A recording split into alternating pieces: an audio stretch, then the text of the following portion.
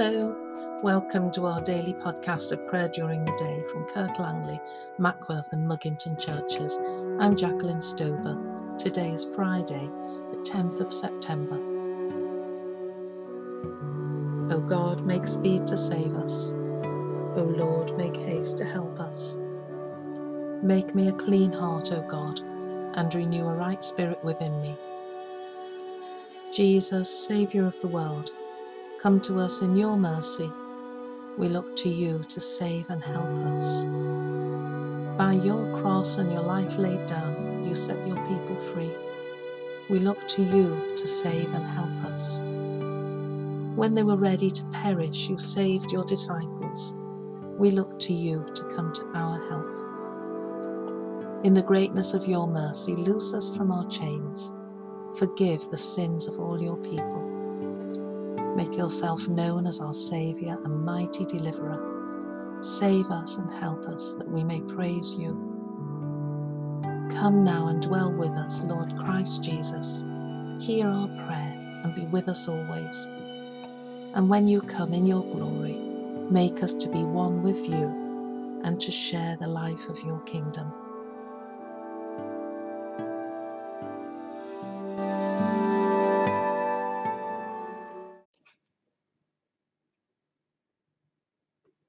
Today's psalm is Psalm 23. The Lord is my shepherd, therefore can I lack nothing. He makes me lie down in green pastures and leads me beside still waters. He shall refresh my soul and guide me in the paths of righteousness for his name's sake. Though I walk through the valley of the shadow of death, I will fear no evil, for you are with me. Your rod and your staff, they comfort me. You spread a table before me in the presence of those who trouble me. You have anointed my head with oil, and my cup shall be full. Surely goodness and loving mercy shall follow me all the days of my life, and I will dwell in the house of the Lord forever. I will dwell in the house of the Lord forever.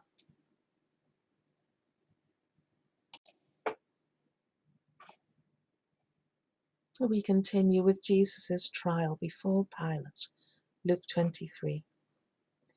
Then the assembly rose as a body and brought Jesus before Pilate. They began to accuse him, saying, "We found this man perverting our nation, forbidding us to pay taxes to the emperor, and saying that he himself is the Messiah, a king." Then Pilate asked him, "Are you the king of the Jews?" He answered, "You say so." Then Pilate said to the chief priests and the crowds, "I find no basis for an accusation against this man." But they were insistent and said, "He stirs up the people by teaching throughout all Judea, from Galilee where he began, even to this place." When Pilate heard this, he asked whether the man was a Galilean. And when he heard that he was under Herod's jurisdiction, he sent him off to Herod, who was himself in Jerusalem at that time. When Herod saw Jesus, he was very glad, for he had been wanting to see him for a long time, because he'd heard about him and was hoping to see him perform some sign. He questioned him at length, but Jesus gave him no answer. The chief priests and the scribes stood by, vehemently accusing him. Even Herod with his soldiers treated him with contempt and mocked him. Then he put an elegant robe on him and sent him back to Pilate. That same day, Herod and Pilate became friends with each other. Before this, they had been enemies.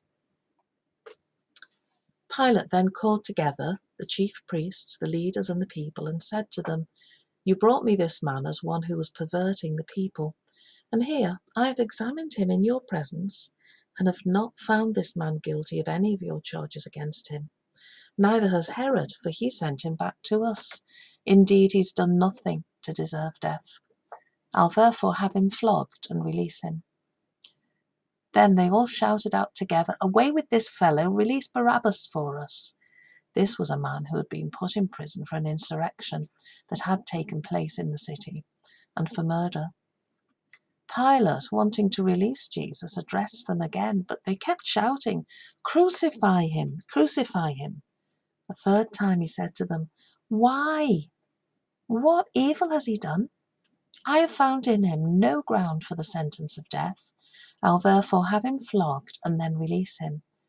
But they kept urgently demanding with loud shouts that he should be crucified, and their voices prevailed. So Pilate gave his verdict that their demand should be granted. He released the man they asked for, the one who had been put in prison for insurrection and murder, and he handed Jesus over as they wished. As they led him away, they seized a man, Simon of Cyrene, who was coming from the country, and they laid the cross on him and made him carry it behind Jesus. A great number of the people followed him, and among them were women who were beating their breasts and wailing for him. But Jesus turned to them and said, "Daughters of Jerusalem, do not weep for me, but weep for yourselves and for your children. For the days are surely coming when they will say, 'Blessed are the barren, and the wombs that never bore, and the breasts that never nursed.' Then they began to say to the mountains, 'Fall on us,' and to the hills, 'Cover us.' For if they do this when the wood is green, what will happen when it is dry?" Two others, who were also criminals, were led away to be put to death with him. When they came to the place that is called the Skull, they crucified Jesus there with the criminals, one on his right and one on his left. Then Jesus said, "Father, forgive them, for they do not know what they're doing." And they cast lots to divide his clothing, and the people stood by watching. But the leaders scoffed at him, saying, "He saved others. Let him save himself if he is the Messiah of God, his chosen one." The soldiers also mocked him, coming up and offering him sour wine and saying, "If you're the king of the Jews, save yourself." There was also an inscription over him, "This is the King of the Jews." One of the criminals who were hanged there kept deriding him, saying, "Are you not the Messiah? Save yourself and us." But the other rebuked him, saying, "Do you not fear God, since you're under the same sentence of condemnation? And we indeed have been condemned justly, for we are getting what we deserve for our deeds. But this man has done nothing wrong." Then he said, "Jesus, remember me when you come into your kingdom." He replied, "Truly I tell you, today you will be with me in paradise." It was now about noon, and darkness came over the whole land until 3 in the afternoon, while the sun's light failed, and the curtain of the temple was torn in two. Then Jesus, crying with a loud voice, said, "Father, into your hands I commend my spirit." Having said this, he breathed his last. When the centurion saw what had taken place, he praised God and said, "Certainly this man was innocent." And when all the crowds who had gathered there for the spectacle saw what had taken place, they returned home, beating their breasts. But all his acquaintances, including the women who had followed him from Galilee, stood at a distance, watching these things. Now there was a good and righteous man named Joseph, who, though a member of the council, had not agreed to their plan and action. He came from the Jewish town of Arimathea, and he was waiting expectantly for the kingdom of God. This man went to Pilate and asked for the body of Jesus. Then he took it down, wrapped it in a linen cloth, and laid it in a rock-hewn tomb where no one had ever been laid. It was the day of preparation, and the Sabbath was beginning. The women who had come with him from Galilee followed, and they saw the tomb and how his body was laid. Then they returned and prepared spice and ointments. On the Sabbath they rested, according to the commandment.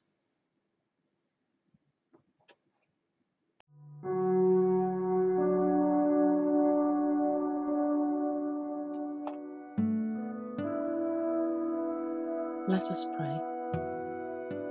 O God, our sovereign and shepherd, who brought again your Son Jesus Christ from the valley of death, comfort us with your protecting presence, and your angels of goodness and love, that we also may come home and dwell with him in your house forever. Lord Jesus Christ, we thank you for all the benefits you have won for us, for all the pains and insults you've borne for us. Most merciful Redeemer, friend and brother, may we know you more clearly, love you more dearly, and follow you more nearly, day by day. Our Father, who art in heaven, hallowed be thy name. Thy kingdom come, thy will be done, on earth as it is in heaven. Give us this day our daily bread, and forgive us our trespasses, as we forgive those who trespass against us. And lead us not into temptation, but deliver us from evil. For thine is the kingdom, the power, and the glory, forever and ever. Amen. May Christ our Saviour give us peace.